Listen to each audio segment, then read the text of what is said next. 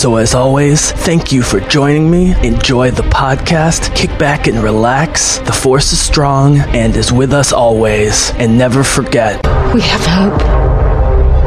Rebellions are built on hope.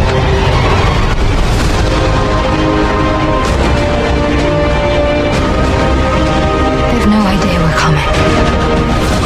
Take hold of this moment. The Force is strong. Make 10 men feel like 100. We'll take the next chance. And the next. You're rebels, aren't you? Save the rebellion! Save the dream! The Bizzle! Jesse, a.k.a. The Bizzle. Oh, the Bizzle, thank you. The Bizzle? Thank you, The Bizzle. Yeah. The Bizzle. All right, ladies and gentlemen of the Bizzlecast, welcome to another great Star Wars podcast with my good buddy Abdil. We've tried to have him on before. I've had some technical issues. I've had some release issues. So we're finally getting this one out the door. And he did come over recently to watch Rogue One with me, and we had an absolute blast. We're going to talk about. He's seen Solo. We're going to talk about the new movies. We're going to talk about the old movies. We're going to talk about toys. We're going to talk about nostalgia, all sorts of stuff. So before we get into it, Abdil, welcome again, and I had an absolute blast watching Rogue One with you the other night. Hell yeah, I had a great time. So Abdil is a collector. He's, as all great Star Wars fans are. I should probably do more. Collector of toys, comic books, old school books, legends, newer stuff, whatever, blah, blah, blah. He has sort of mixed thoughts about the new movies, which I totally understand, is one thing we're going to get into. But Abdil, I think it's fair to say of the new movies, for the hardcore fans, to me, it seems like most agree that Rogue One, if it's not the best, then it's the most loyal to the original movies. How do you feel about that? Rogue One was actually on point with everything. Mm-hmm. The storyline blends in with New Hope, and it blends in with Empire Strikes Back and Return of the Jedi. Pretty much everything flows perfectly together. Mm-hmm. And what I always find interesting, man, is whether I'm watching with Rogue One with someone who loves it or just kind of likes it, whether you come in with like various nitpicks or issues or problems, once you start watching the movie, it's hard not to just get sort of sucked up and taken in by what's going on. Is it a movie that you rewatch a lot, would you say? Yeah, actually, this is like the third time I watched Rogue One. Mm-hmm. And it's pretty good. The only thing I have like questions with are the Death Troopers and let me see, and the other stormtroopers, the ones in a tropical storm. Yeah, those guys. I forgot those names of those guys, but they're really cool. But I haven't seen them in episode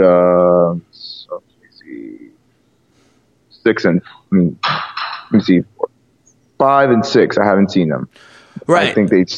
I think they stopped training for those guys, or I don't know what happened to them. So I do want to get to a lot of other questions, man. I think the implication is it's the same reason we don't hear about Jyn and Cassian and so forth going forward, is that Krennic and all his Death Troopers just die on the planet. It would have seemed likely that Darth Vader would have Death Troopers, although maybe Vader wouldn't want other black dressed troopers. I don't know.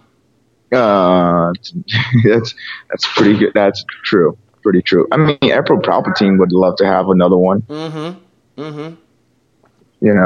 Emperor Palpatine, or like the other, what do you call it? Those senates, or what? Not the senates, but like the officers.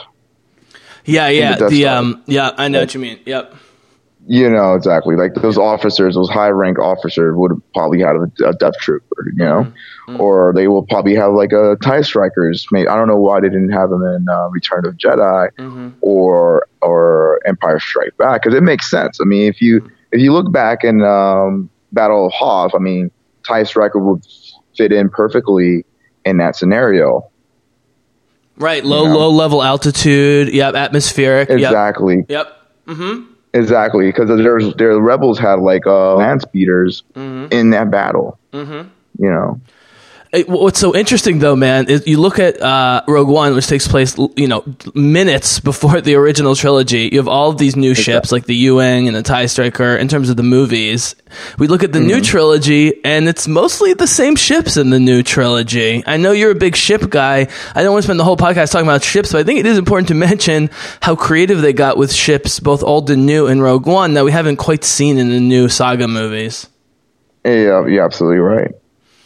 Do you think part of it is because the saga movies are meant to appeal to a wider audience, and they're like, well, the wider audience knows what TIE fighters and X-Wings are, so we'll just kind of stick with them? I believe it's like a 50-50. Maybe it was like it's easier for them, or maybe the production. It all goes all over the place. So I'm not sure, But some people are so used to TIE fighters and T-65s, or Y-wings. So the Strikers are the ones I can't fully explain. I can explain the U-Wing because I think the U-Wings were a limited production for the undercover part of the rebellion, like the Cassian Andor, you know what I mean? Like spy part. Because they do seem to have some stealth properties. Also, though, Gareth Edwards, who directed Rogue One, didn't use A-Wings. He didn't use B-Wings. He stuck with Y-Wings and X-Wings. But we also got to see those two ships do things we haven't seen in any of the other movies with the shield gate and stuff. Exactly. And then the Corvettes, the Rams, are like very interesting. And there wasn't really in any other trilogies at all. Right, the Hammerhead Corvettes. Yep. Yeah, the Hammerhead Corvettes, yeah. But most of the Rebel fleet was frigates, normal corvettes, Mon Cal cruisers, and so forth, which made a lot of sense. Right. So, let me just ask you really quickly, and I actually want to ask you about Solo, which is, do you think, let me put it this way. Do you feel like Rogue One feels more like the original trilogy, or more like one of the newer movies that happens to be set in the original trilogy, if that makes sense? It fits in with the original trilogy because how it blends in perfectly with everything. I would say I literally feel like it's an original. But then when you look at episode 3, it's like, whoa, crap. I feel like it's a gap in episode 3 because it doesn't. I mean, it explains like, okay, Darth Vader rise in power, but then there's a gap. Like, okay, what happens after Vader? What happens after he rise? What does he do? Because in comic books, you hear him like going to planets and planets and hunting down Jedis. But after episode 3, it stops there, and then it goes to Rogue One, and so it doesn't like get into the story with Vader or what happens after that. And just one last quick anecdote, guys, about us watching Rogue One. I want to jump to Solo. Is I respect your Star Wars knowledge so hard that I knew you like Rogue One a lot. I wasn't sure when we actually watched it together whether there were going to be like big parts what you were like complaining about. Not that it would be bad if you did, but like you'd be like, oh, this is bullshit or that, blah, blah, blah, blah, blah. And we did pause a few parts, except for my stupid PlayStation, which kept stopping the movie and we kept having to figure out where we were. But for the most part, like I felt like you were really in it, and it almost like, I don't know, you can pick apart certain things, but I feel like the Rogue One is like one of the basically of the newer movies is the one that if you just love the original trilogy, yes, you can find certain nitpicks, but it feels like it flows into the original so much. And then, dude, but I wanted to get to, and then we'll get to Solo, is when the space battle happens at the end and the Rebel fleet jumps in, you and I were just like, oh, shit. Like, yeah, we were so pumped. We were like pointing out ships and like, you know what I mean? Like that space. I mean, I never want to say anything's better than the Return of the Jedi space battle, but that space battle at the end of Rogue One is spectacular. Yeah, it does. It is. It's spectacular. Yeah, it's just it's great. Fun. It's fun because I watch that movie so much. It's usually on my own, so I love to watch it with someone else, especially who knows what they're talking about on this stuff, and just go nuts when Radis jumps in with all the ships, and they keep jumping in. It's just awesome. All right, man. Well, okay. Speaking of nostalgia, let's just get right to it. Solo: A Star Wars Story. Most people I know who've seen it have really liked it, but it's doing terribly at the box office. And they're definitely taking a huge financial hit from it. And it's a shame because people like us who want to see like movies like the Boba Fett movie or the Obi-Wan movie, it's putting that a little bit in jeopardy. But before we get to that, we've never actually talked about it. What was your straight up reaction? I don't know if you saw it more than once. What was your straight up reaction to Han Solo, A Star Wars Story? Han Solo's story, I mean, it was great. I mean, it explains the whole series, his whole life story of how he became this character, how he had his last name, and like explained the pretty much like the Millennium Falcon, like why does it look like this, or how he became friends with Lando, and how did everything, his relationship with his friend Chewbacca and everything else, you know. Mm-hmm. So I'm going to put everything. I'm going to put you on the spot here a little bit. What were 2 or 3 specific moments or characters or scenes or extended scenes that really, as an old school hardcore Star Wars fan, jumped out at you? They don't even have to be your favorites, but just like the scenes or characters and stuff that jumped out at you in the Solo movie that you really liked, connected to, or just kind of made an impression on you.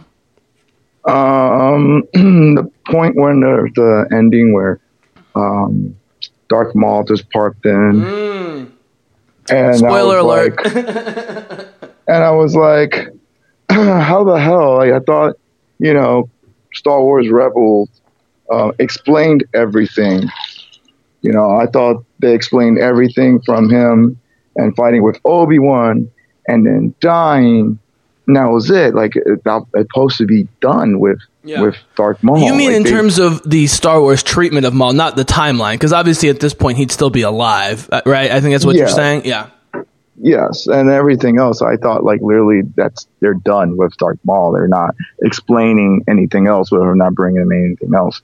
But that just blew my mind completely. So wait, dude, before you go on your other couple moments, because I want to hear them, why don't we, for our final section, just as the tease guys, why don't we talk about what it means? Because they didn't reintroduce Darth Maul by accident. They weren't just doing that to tease us. They clearly have some idea that we're going to see more about this underworld that he's involved with in the Clone Wars and Rebels and so forth. So why don't we'll tease that as our sort of hypothetical discussion at the end for now. So yeah, what are 1 or 2 other moments or characters that really stuck out for you in Solo? The Scums, because I remember in Star Wars Rebel, those I think those alien creatures with the round tubey head with the eyes that look like freaking they look like a snake. Yeah, those Scums. They actually talked about them and wrote Solo. Star Wars Rebels. Star Wars Rebels. Yeah. When pretty much Darth Maul was going from every scum out there and literally threatened them, like, if you don't join me, I'll kill you and whatever. So that was interesting. You know, how it blends in with Darth Maul, with Jabba the Hutt and these other scum lords. I think they're going to try to do is bring Mandalore as well in this one. I think they're going to actually bring the planet Mandalore into it. Yeah, I mean, let's be honest, dude. They spent a ton of time talking about Sabine and her family in Mandalore and Rebels, and we spent time on Mandalore with the Duchess Satine in Clone Wars, plus the armor suit of Boba Fett. It seems, again, I kind of want to say... Yeah, it's Easter, but I actually do want to talk about this at the end, because I me and my contributors have a theory that the Siege of Mandalore, they're actually going to make a movie or TV show out of. So I kind of want to get back to the Mandalore stuff. So let's table that till the end, because I do want to talk about that with you, because I love that stuff too. What about characters? What are 1 or 2 completely new characters in the movie that you both liked and thought made sense in the movie? So you've got Voss, you've got Paul Bettany's character, you've got Kira, you've got L3, you've got Woody Harrelson's crew, Beckett and Val and those characters. He obviously got Memphis Nest, who is a marauder, but it turns out to be part of the early part of the rebellion with the Memphis Nest marauders, like any of those. What was that guy who was teaching Han Solo how to do a quick draw? Who's that guy? Yeah, so it's Woody Harrelson as Beckett. Yeah. Okay, Beckett. Okay. When Beckett talked about killing that famous bounty hunter, Laura Singh. Laura Singh. That was interesting how he literally kicked her off a cliff and killed her. Yeah, and she first appears very quickly in episode 1, and then we see her in the Clone Wars, and she's definitely in the comics, yeah. Mm-hmm. And she's also in Star Wars Rebels. Mm-hmm. And that's interesting how they talked about her death, like right off the bat. I was like, wow, that's how she really died, like getting kicked off off a bridge or whatever, or a cliff. Wow, that's interesting. It also sets up Beckett's, credibility, though, right? As someone who could take out someone like Aura Singh. Although what I liked about it was they implied that it was sort of a cheap shot by him. It wasn't like he beat her in hand-to-hand combat necessarily. No. Yeah. No, I think he just cheated, and that's just sucked. It really sucked because she's a strong character, and she was also trained by a Jedi too, so she can wield a lightsaber. Yeah, and a couple of years before, during the prequel era, Aura Singh and Cad Bane worked for Darth Maul. Yeah. Something I didn't really realize until this movie, man, and then went back and have read the comics, was how much Maul was involved in the underworld even before he was killed and came back to life. Mm-hmm. Which is great, because I know you're a scum and villainy guy, so you must love that stuff. Oh, yeah, man. Mm-hmm. Love it. What did you make of Han's girl? Obviously, Emilia Clarke, who played Kira, who plays Khaleesi on Game of Thrones, who's great. She went through a crazy transformation in between the times that they saw each other in the movie. And Han kept thinking they were going to get back together, and she knew that it was never going to happen. And, of course, the big reveal wasn't just Maul, but the big reveal was that she killed Paul Bettany's character, Voss, to be Maul's number 2. How did that all work for you? I mean, did that seem to fit? I mean, it's surprising because I really didn't know about that character. Mm-hmm. I mean, I haven't gotten too deep into that until like I saw the movie. I was like, whoa, hold on, who is she? Yeah, it was interesting. It was very interesting. I mean, I haven't heard from her in Star Wars Rebels, so I was just like shocked and amazed that this is Han Solo's partner, well, ex-partner. So I don't know. My feelings to it's like I'm still shocked. I don't know what to say about that. Mm-hmm. Yeah, I thought it was cool because I want to steer away again from Maul because I want this to be our final talk. Is how Han? He says, I'm going to be the best pilot of the galaxy. Do you think you're going to see him in the Imperial Academy? And he's immediately already kicked out and on the front lines and like fighting and stuff. Yeah, because what do you expect? What do you expect from Han Solo? Like that smart mouth of his always gets him in trouble. I thought it was really cool that in sort of the early middle stage of the Empire that we saw, there were a lot of people being forced to fight for the Empire who weren't stormtroopers, who were just regular people that were sort of pressed into service. You're right, just like Nazi Germany. Yeah. Okay, man, so let me ask you a couple questions about the movie. You ready? You're right. Did you buy Alden Ehrenreich, not as Harrison Ford, or even Harrison Ford's Han Solo, but did you buy Alden Ehrenreich as an early version of Han Solo? Because I did, and it seems like most people did, but if you didn't, like, that's cool too. I think he fits in perfectly with Han Solo. Like, he looks just like the young Han Solo. Well, Harrison Ford, he can't beat Harrison Ford, but he blends in like when, Harrison Ford, earlier age, and you look at him, there's like 95% of accuracy of those two looking alike. So and I have no problem. We wouldn't have wanted just a straight up impression of Harrison Ford too, is the thing.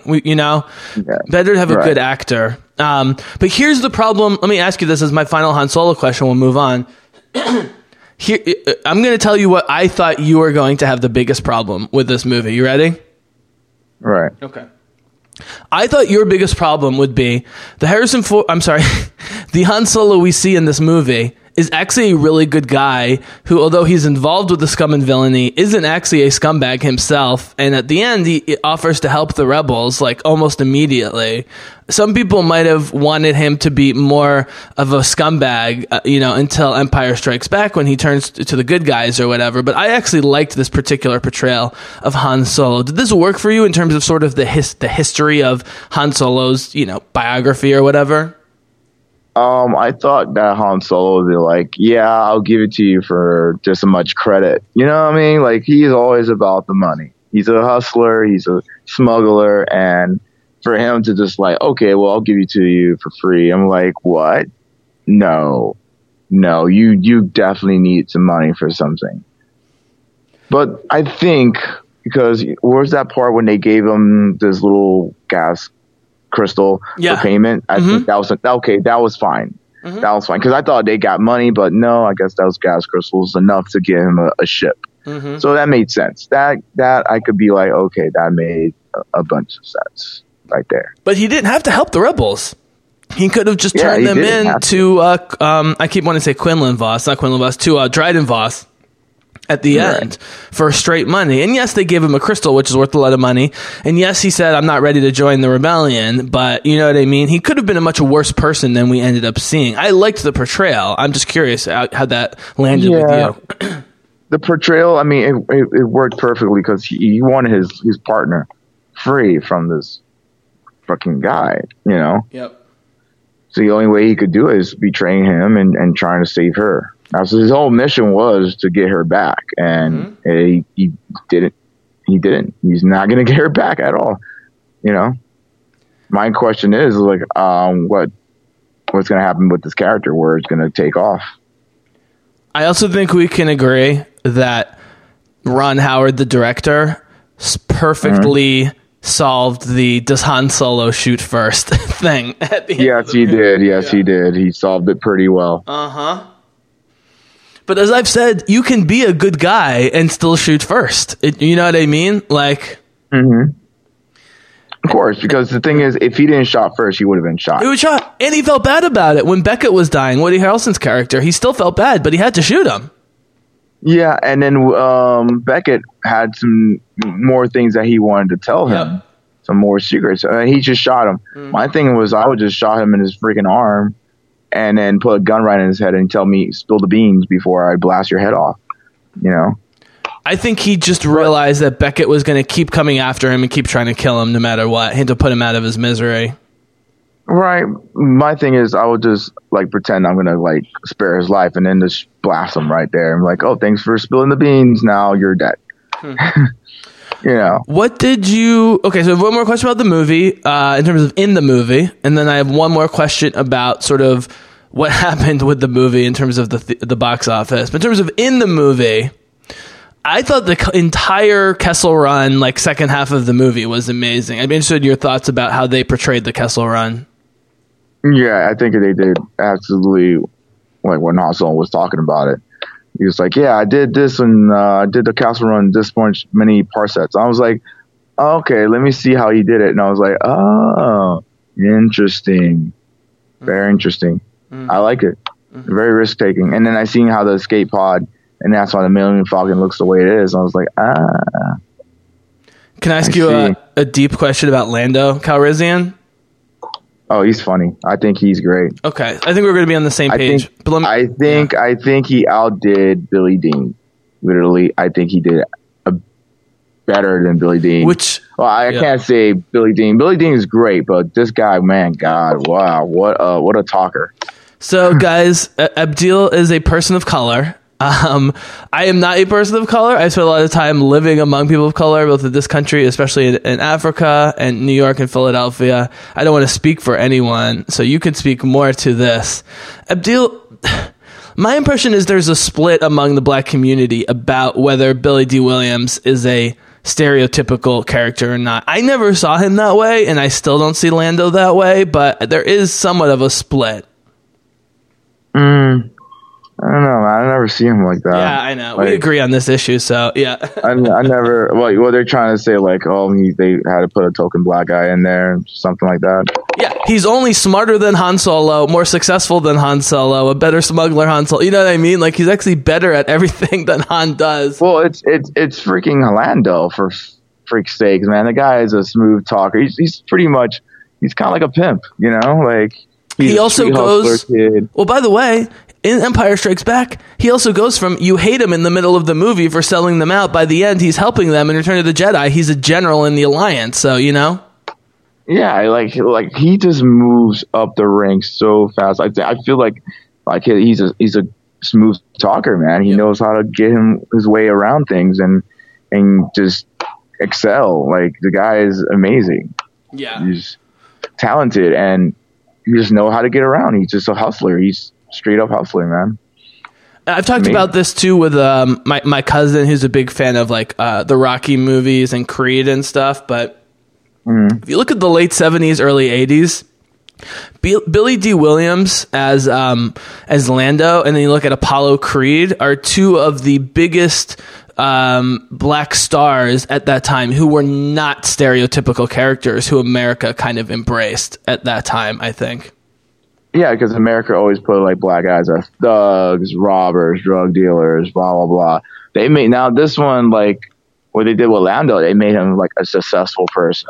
They made him as a pretty much all wealthy person, pretty much. So how the way he dressed, how the way he talks, and how educated, he just, educated, and how he just runs a business. It's amazing. And that's what's also great about, I don't want to get too far afield, but that's what's also great about Apollo Creed in the initial Rocky movies, was that Rocky was the one who was uneducated and, you know, kind of, simplistic. Apollo was an extremely smart, funny, witty, educated, successful, you know what I mean? Like, really went against the grain at that time. And that's sort of how I feel about Lando. I feel like everybody loves Lando, honestly. And so how did you think Donald Glover, who's, you know, killing it in every single industry in America right now, deservedly, how do you think Donald Glover took on this role? How did he do in it? I think he did great. I think he plays the role of Lando in real life perfectly well, because look how he first started off. He started off as a comedian. Some of his material wasn't that really funny. And ever since he did the whole TV role, they just gave him roles after roles as a funny, witty person. And ever since that, look how his career just boomed up, you know. And there's also his, you know, as a rapper as well, as a musician or as an artist, like, as well. He's been achieving a lot, you know. Absolutely. All right, man. Well, here comes the big question about the real world, which is, as much as everyone loves Han and Chewie, and everyone who's seen the movie, I think, loves the Han and Chewie relationship in the movie, and Donald Glover, who's such a rising star in our country, as you pointed out, in all media, and Emilia Clarke from Game of Thrones, and who's famous from movies. I mean, you've all of these characters who are famous and popular for real people in real life, plus the characters themselves. You'd think this would be a no-brainer, and yet this movie did extremely poorly at the box office. Do you have any just reasons why, or thoughts of why this movie did so particularly poorly as a Star Wars movie in the box office? You know why? Because there's angry fat nerds are staying in their mom's basement, got nowhere else to go, getting their fat greasy food and bitching about everything. Like, shut the fuck up, seriously. You fat, lazy, disgusting nerd. You can curse, by the way. Fuck you. Yeah. No, fuck them. Yeah. Fuck them. They're just, there's angry, they're sexist, they're racist, fat, racist, nerdy dickheads. That's what I feel about them. So this was actually a great question to ask you, because you've been to a bunch of conventions and I've been to almost none. But I got to tell you, Abdil, for all of the haters online who go after who go after people of color, who go after Kelly Marie Tran from Last Jedi, who go after Daisy Ridley, who go after Kathleen Kennedy, basically go after anyone who's not Luke Skywalker and Han Solo, or like a white dude, basically, in the Star Wars universe. I've never actually met these people in real life. You know, like I know people who don't love Star Wars in real life, and that's fine. But like true Star Wars haters, I've only met online, and so I don't understand it. Go ahead. You know how they look like? They're ugly. They're ugly, and they're like I said, they're ugly and they're fat, and they have no relationship with women. They don't even know how to talk to people. They don't even go on dates. They're just like one of these antisocial people who sit on a computer and say racial things and sexist things about certain actors and certain people because they have nothing else to do and just bitch about like Star Wars. And other actors of it because that's all they do. That's all they do. But here's why I'm confused, Abdil. Because of the 4 new Star Wars movies, right? You've got Rey as the lead in 2, and you've got Jyn as the lead in 1. This is the first time we've had a true male lead in a Star Wars movie, and yet this one did the worst by a long shot. That's why it makes and it's a character even old, white, fat, ugly, horrible men claim to like Han Solo. It makes even less sense to me. Oh, because they want to keep it all original cast. They don't want so stop watching the movies. You guys out there, you assholes, just don't watch the movies. We don't need you. Like, go fuck off. They're like a typical fat lazy nerd that just don't like change. White, you can say it. White, they're white. They're almost all white, fat, lazy. They're fat white. Nerds. They're white, greasy, freckled, pimpled, disgusting. Well, I got freckles, but hey. Oh no, you're fine. I'm kidding. I know. I'm totally joking. They have like what's it called? Those nasty little red bumps all over. Yeah, their face. yeah. Like they don't shower. They don't take care of themselves. Yeah. Yeah, like disgusting. And then they literally they want to stick to the old original trilogy, and they don't want to do. And look, they don't want changes. They don't want to see women in charge. They don't want to see people in color in charge. Like they're pretty much they're like the typical people that like they want to see the first black actor die in a freaking plane crash or die in a ship. Oh, look, there's a black guy. He's dead. Actually, you know, Poe was supposed to die initially at the beginning of Force Awakens. True. And then they were like, wait a minute, this guy's an Oscar-nominated actor. Who's also a Latino. We should probably keep him around. Yeah. But let's be honest. Other than Harrison Ford, The Force Awakens was made great by Rey and Finn, right? It was specifically Daisy Ridley and John Boyega. And as a Star Wars fan, if you can't appreciate... Dude, you can shoot this down if you want. But for me, if you can't appreciate John Boyega and Daisy Ridley as awesome new Star Wars characters, then I feel bad for you. Right. I like them. It's just the storyline was a little like... But the characters are great. Yeah, I agree with you. But the characters are great. Awesome. It's just the storyline was horrible. Mm-hmm. I just don't like how Disney... So why do you think, by the way, can we go this direction? So even though the 2 saga movies, episode 7 and 8, have made more money, it's because they've had original cast and because they've had lightsabers and force powers and it continues the Skywalker story and blah, blah, blah, blah, blah. Why do you think the new movies like with Rey and Kylo and Finn and Poe and so forth have done so relatively well? Now, I mean, Rogue One at $1 billion did very, very well. Obviously, Han Solo did not do so well. But there does seem to be a split between people like you and me who love to see these old school stories that may or may not even have Jedi in them, that are a little dirtier and grimer and have characters like Jyn Erso and Cassian and old Han and, you know, Beckett and all these characters, and the characters who just want more like Skywalker stuff, I guess, even if they're not written as well, right? Because they're the typical, like I said, they're the typical people that don't like change. They want to see Jedis, they want to see Sith, they want to change it up. Let's see scum, let's see some rebels, let's see some like cowboy shooting stuff. Like seriously, enough with the Jedi and Sith stuff. Get over it. Get over it. Let's see some shooting, action, cowboy, western shit. Like let's see some like World War II kind of shit. Come on. Mm-hmm. Enough with this whole like lightsaber sword dancing crap. I'm really getting tired of it. Mm-hmm. Like I love the Solo because it was like, oh, there's no Jedis. Perfect. It doesn't like bore me. It was like, oh great, another Jedi. Great, another Sith. Every video game I played is the same shit. Oh, there's a Jedi. Oh, there's a Sith. Yep. Oh, let's come on. Let's shoot each other. Come on, let's blow some tanks. Come on, let's see some freaking ships. Yeah. Come on. Yeah. Enough. What's funny is you and I agree on this point. The only difference is you're a scum and villainy guy. I'm a rebel guy, but we both agree that we don't just want Jedis and lightsabers. You know what I mean? There's so much more to the universe.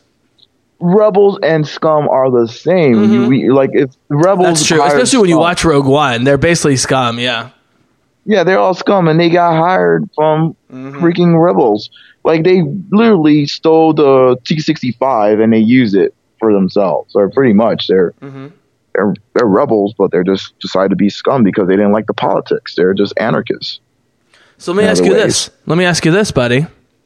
So The Force Awakens come out, and let's be honest, whether you like the prequels or not, The Force Awakens was the first big Star Wars movie in a long time that got great reviews from critics, and it was like a big event. Everyone had to see it, probably multiple times, made, $2 billion. And then a year later, right after the Trump election, Rogue One came out. And by the way, people were already protesting Rogue One at that point, even though Trump hadn't fully become Trump. He had just gotten elected or whatever. But it still made $1 billion, got great reviews by critics and fans, even though it had a very, very, very fascistic message to it.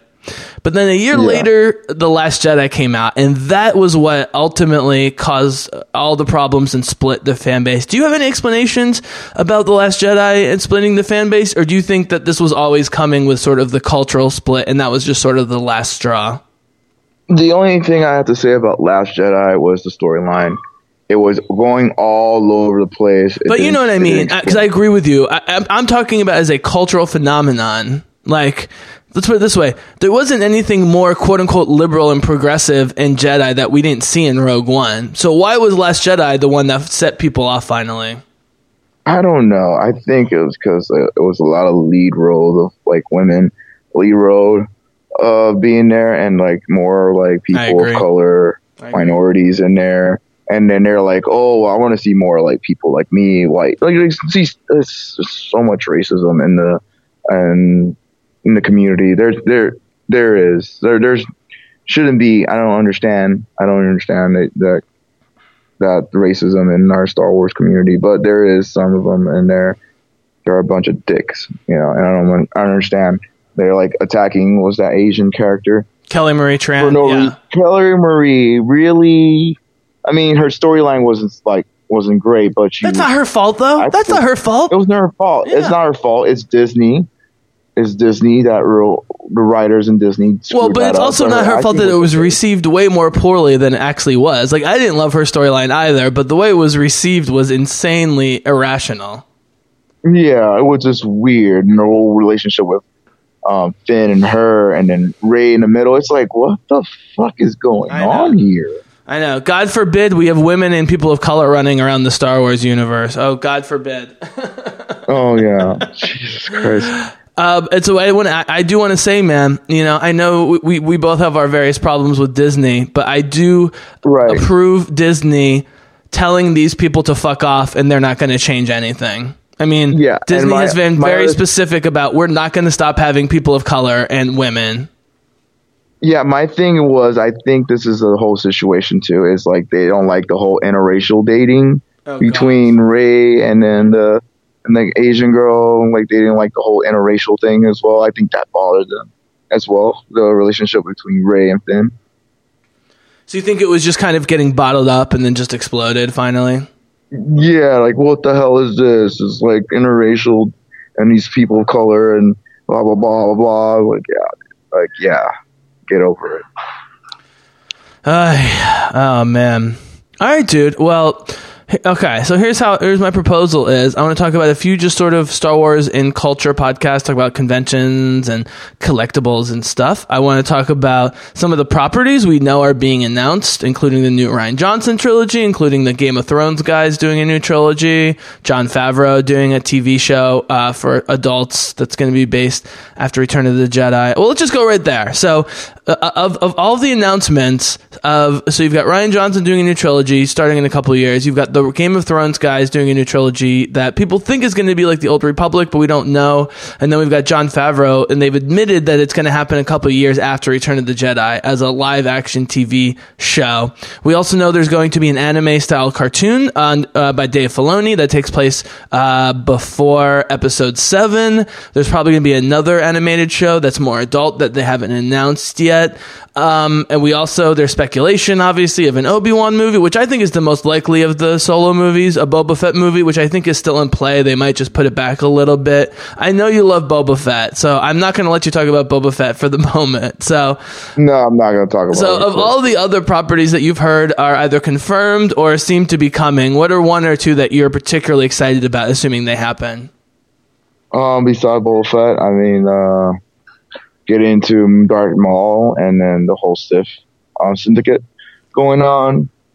Save Darth Maul. We're doing that last, buddy. Save Darth Maul. Okay. Yeah.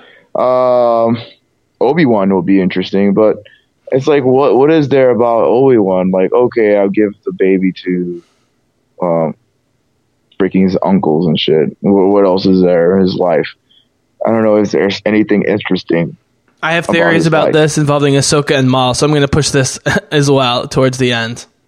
Well, yes, I really do wish they got into Ahsoka more. I don't know if she's still alive, or Kanan, or Ezra. I don't know what the hell's going on. Let me put it this way. Rather than talk about specific people behind the projects, what are just specific aspects, time periods, cultures, and so forth in the Star Wars universe that we either know about, or were in Legends, or we think happened in the past, present, or future? Other than just saying scum and villainy and Boba Fett or whatever, like, you know what I mean? Like, what other aspects of the universe would you like them to explore in your perfect world? Well, we can't talk about Mandalore. Jeez. Oh, we're going to talk about it. I'm just trying to get some more out of you before then.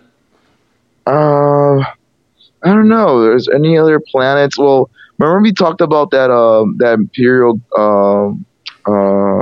what's his name? The guard, the blue guy with the red eyes. Yes. Yes. Like, they need to get on him because he's been known around the universe.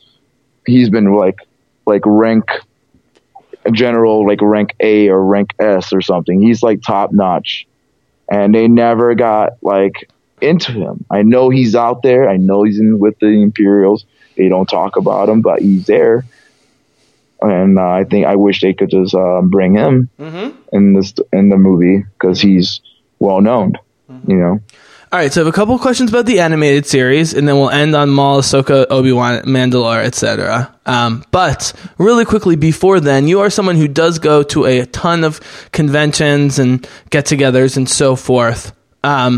My understanding, Abdil, is for all these horribly, terrible, fat, hateful pieces of shit that we were talking about, my understanding is at a lot of the bigger conventions, at least, there seems to be a, how do I put this?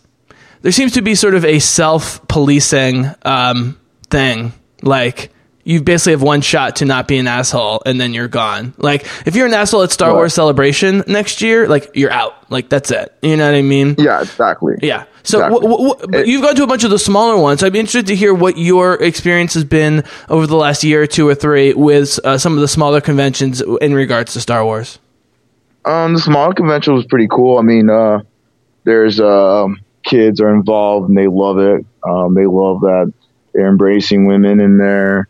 And there's more women who are into Star Wars now that are happy with it, and they like the whole change of it instead of being like a whole all male and whatever. It's like all women of color, all people of color. And so now there's like people of color jumping in and dressing up and. Do you feel welcome? Do you feel welcome at these conventions? Cool. Oh yeah, it's great. I mean, there's some like I said, some of these fat or skinny fucking asshole nerds are like, oh, they don't like it. But I feel like if you were at Star Wars Celebration and someone said something racial to you, like everyone in the room would throw that person out collectively. Oh yeah, of course, right off the bat they'll kick him out because he's being a dickhead. Yep. You know. Like, I think Star Wars is, despite all of the assholes, the real Star Wars fans tend to be incredibly accepting and open-minded, and that's what makes these assholes even worse. Oh yeah, of course. Oh, of course. Oh, of course. Definitely. Cool, man. So a couple questions about the animated series, and we're going to close on the big speculation about Maul, etc. So, Clone Wars, Rebels. So they just announced they're doing a Clone Wars 10th anniversary panel. Wait, hold on. My math is terrible. Yeah, 10th anniversary panel at San Diego Comic-Con, which I don't think is a coincidence considering we just saw Maul and Solo and so forth. In Rebels, I think even people who had mixed response to Rebels liked how it ended, because the second half of season 4 of Rebels was great, I thought. So I'll just throw it out to you. Clone Wars, Rebels, both. What are your feelings about the animated series at this point? Oh, I haven't gotten into it deeply with the anime series, so I've been cut off from it. But I think it's great. I mean, I like it. I just I'm looking forward to see if more into Ahsoka and Kanan and Ezra and Sabine. Definitely Sabine. I want to know more. Kanan's awesome. Yeah. And Kanan. Yeah. Kanan. I want to get more about, get to know him more and see where it goes. Like, what happened to these guys? And I know the ghost ship is in Rogue One, and I know they call Hera and there's Chopper. Yep. I would like to see more and get into more of them, like see where they went. And Ezra, and him with the Sith, embracing the Sith, like see what happens to him, and all this questions. I want to know what's going on. So, have you seen the series? Have you seen all of the series? Not to the ending. I left off when Ahsoka was fighting Vader, and then Vader comes off all damage, and Ahsoka's like not there. And then have you seen Clone Wars? I got to the point. I seen Clone Wars until the point they canceled the show. Because dude, Clone Wars is all on Netflix. Oh, okay. Yeah. I got the regular cartoon, not the 3D one. Yeah. No, I'm talking about the full 3D. 6 seasons or whatever is on. Oh yeah, I saw all through until they canceled it. Yeah. So, but Ahsoka, obviously. Rebels is great. I prefer Rebels because it's more character-based. Clone Wars is much more epic. It's more like a war story, like Rogue One. It's a lot of fighting between clones and droids and Jedis and stuff. And they get into depth with the separatists and everything. Yeah, but Rebels is more like Firefly, or it's like a lot of heist-based episodes, which I love. More character-based stuff. And the Ghost crew, you mentioned almost all of them, are amazing. But I will say, man, Clone Wars did 2 or 3 really important things, which is, and this will lead into our final topic with Maul, which is, whatever you think about the prequels, the Clone Wars took the characters of Anakin and Padme and made them more complex, more relatable, more everyday, not constantly fighting against evil every second, just like normal people. Anakin is much more likable. It's no slight against Hayden Christensen, but just the Anakin of Clone Wars is more noble. He's more likable. He's more down to earth. Padme has more agency. She's not a damsel in distress. But the big thing to come out of Clone Wars was Ahsoka. And here's the thing, man. This will lead into our final topic about Maul. This is what I don't understand about Star Wars fans who don't have patience, is when they initially introduced Ahsoka, people fucking hated her. They hated Ahsoka. They were like, this annoying little biatch. Like, what is she doing telling Anakin what to do and blah, blah, blah, blah, blah. But after 2 seasons, everyone loved Ahsoka, and now she's like one of the most, favorite character, like one of the favorite characters of people in everything. Right. And if it wasn't for Ahsoka I'll let you go. If it wasn't for Ahsoka in the Clone Wars, Disney would never have bought Lucasfilm. Like, that's what kept the torch burning during all those years. Go ahead. Exactly. And if it wasn't for Ahsoka being in there with Annie, Annie would just like literally become a Sith Lord right then and there. If it wasn't for Ahsoka would have kept Annie from going from completely dark side. And her being run out unfairly by the council for a crime she didn't commit, and actually informs him turning against the council more in episode 3. So like, if you now watch episode 2 and then the Clone Wars episode 3, his distrust and anger against the Jedi Council makes even more sense, because his Padawan, who he loved, got blamed unfairly for a crime, a murder that she didn't commit, and left the Jedi Order voluntarily because of it, and that informs his anger even more. Exactly, and then there was like something with the Jedi Council, all the prisoners in the Separatists and all those war. They didn't talk about like where they put them and what prison they took them, and they talked more about it in the comic books, and I believe they talked more about where all those prisoners at, or they did it in the Star Wars Rebels. I'm not sure, but I know they got more details of it. Well, here's the thing. If you haven't seen season 5, the last full season of Clone Wars, you haven't seen all of Rebels, this will be a little hard to talk about, but do you know the general story about what happened to Ahsoka in between when she was his Padawan and when we see her in Rebels? Do you know that general? Isn't that the same on General from Rogue One and episode? Basically, what 4? happens is at the end of season 5, Ahsoka gets blamed for a murder she didn't commit. This is of Clone Wars, and while she's ultimately acquitted of it, she's so turned off by the Jedi Order being assholes and not trusting her after everything she's done. I mean, she's like a general almost. You know, she's helping to save them over and over again. For them not to trust her and blame her for this, she decides to leave the Jedi Order voluntarily. Now, of course, she still maintains her skills and her lightsabers. She just doesn't stay with them, and she obviously ends up coming into Rebels and being a huge part of it. And we know she makes it through Return of the Jedi. And my big theory has always been we might see her in episode 9 as like a mentor to Rey or something. Like her species can live a pretty long time and blah blah blah blah. But anyways, so let me set up the Siege of Mandalore and we'll get your opinion on it. We'll talk about it and then we'll wrap up. So do you know what the Siege of Mandalore is? Oh man, when what's it, Satine, or is her name? No, this doesn't happen in the cartoons. This never happens. This happens between the cartoons. We know about this from the Ahsoka book, and because Dave Filoni, who's the head of the animated division, has specifically talked about it. So it's lore, but it's not in the cartoons. All right, I'm going to drop it to you real quick, and then you can give me your feedback. So basically what happens is, think about like right before Order 66 in Revenge of the Sith, right? Right. So at this point, Darth Maul is back. I mean, Darth Maul comes back in season 3 or 4 of the Clone Wars. Not really clear how he comes back, and he's kind of crazy, and he definitely comes back with a vengeance, wanting to kill both Jedi and Sith. He doesn't really like anybody, with his own agenda. But he does take over Mandalore. He kills the Duchess Satine, who runs Mandalore, who's Obi-Wan's lover. Right. I mean, Obi-Wan had a lover, and the Duchess Satine on Mandalore. Yeah, I know. Yeah, so I know. Just for the listeners, I'm saying. And so he murders the Duchess Satine. He beats Obi-Wan enough that Obi-Wan has to retreat. He takes over Mandalore. And then they decide to mount a final offensive against Mandalore because of how important a planet it is. But this is before they know Order 66 is going to happen, and Ahsoka shows up, and she has no particular mandate. She's not a Jedi officially, even though she's super powerful. And they put her in charge. And by the way, the clones are even more loyal to Ahsoka. And this is in the TV show. If you watch the TV show, guys, the clones are even more loyal to Ahsoka than they are to Anakin because they think she's such a great leader.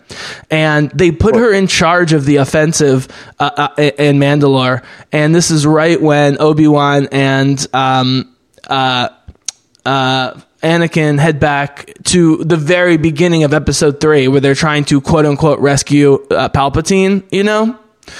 So they're heading back. They put the entire clone army again in charge of this young girl, and she beats with the clone help. She beats and traps Maul like 1-on-1, like 1-to-1, like beats fucking Maul, does Ahsoka. puts him in a trap, gets him out of the way. But then Order 66 happens, and even though she's not technically a Jedi, they're still coming after her because she's, of Jedi level powers. And then if you read her book, and then all the other literature, and then you read and you see the Rebels and so forth, she ends up working for the rebellion under Bail Organa when it's just getting started. After Episode 3, ends up working as fulcrum for the good guys, leading into Rebels and so forth. But she fucking kicks Darth Maul's ass, this little Jedi girl. And so it's an unbelievably, let me just put this one, I'll throw it to you. This is an unbelievably promising scene. Like, let's put it this way. We could get a movie on Mandalore where you have Maul, Ahsoka, Obi-Wan, and Anakin all in a new property, but involving characters we love, even though some of them would have to be recast. That would be unbelievable. That would fit right before Order 66 and would lead into future Ahsoka stories in the future. So I don't know if I did a very good job of explaining it, but it's a pretty cool idea. Right. So yeah, you explained it pretty well. Yeah. So I guess what I'm saying is, I feel like whatever criticism you have of Anakin Skywalker as portrayed initially, a movie or a series of TV shows involving Ahsoka, Maul, Anakin, and Obi-Wan could be really cool, right? As opposed to just doing solos with all of them? Right. I think, yeah, you're right. Because what would you like to see? What would you like to see? Because there's no way with all the money they lost in Han Solo, it's hard to know where anything's going now. But let's assume they stick with their original plans. Why would they reintroduce Maul at this particular moment? I'm open to anything. Because he explains like the whole syndicate of the scum, like how he united the whole scum and Valley guys together. Because when he wasn't around, the scum was like doing whatever, like when he came in, he organized it and became a syndicate, and they all worked together, which makes a lot of sense. So to bring Maul into it makes a lot of sense about the scum. I think no, go ahead. And it also brings in the Night Watch. Yep. Night Sisters and Dathomir. Yeah, because everybody, exactly, because a lot of people want to know what the hell is Night Watch. Yep. Yeah, I hope Disney, and when I say Disney, I'm not talking about the head of Disney, I'm sorry, I'm not talking about the head of Lucasfilm, Kathleen Kennedy, or even the head of Disney, Bob Iger. I'm talking about the shareholders, the rich people behind all this. I hope they don't learn the wrong lesson from Solo. I hope they look at it and say, there was a variation of, there's a variety of factors that made this movie really good but not do well in the box office, and instead say, we're going to stop making all of these standalone movies or movies between 3 and 4. I guess what I'm saying, man, is I really don't want to see an end of movies between 3 and 4. All right, same here. And I do honestly believe that Ahsoka was one of the main things that kept people, especially young people and young women, that got people into Star Wars or kept people with Star Wars before Revenge of the Sith, when it seemed like that was the last movie ever, right? And the new movies. Do you think they could pull her off practically? I don't think it would be a problem. Some people do. I don't think it'd be a problem. I don't think it'll be a problem. It's got to pick the right actors. Yeah, well, you know who looks like Ahsoka, who wants to play the role, and who's the fan choice. Who? You really don't know? I don't know. I really don't know. Rosario Dawson. They look just like each other. And Rosario's done Marvel stuff. She's in the Disney world. She wants to play it. Seeing older Ahsoka played by Rosario Dawson, they look so similar to each other. That would be amazing. And I would love to see that. That makes sense. All right, buddy. Well, thank you so much for being on. And I guess I will end with one final question, which is the only major Star Wars property we know of in terms of its date is Episode 9. Right. So what is one thing you would like to see in Episode 9? It could be realistic. It could be like totally out of left field. Like, what is one thing you would love to see from Episode 9? Better writing. So why do you better think? writing. So what? Better writing. I have to ask this: that why do you think Rogue One and Han Solo were written so much better than the other movies?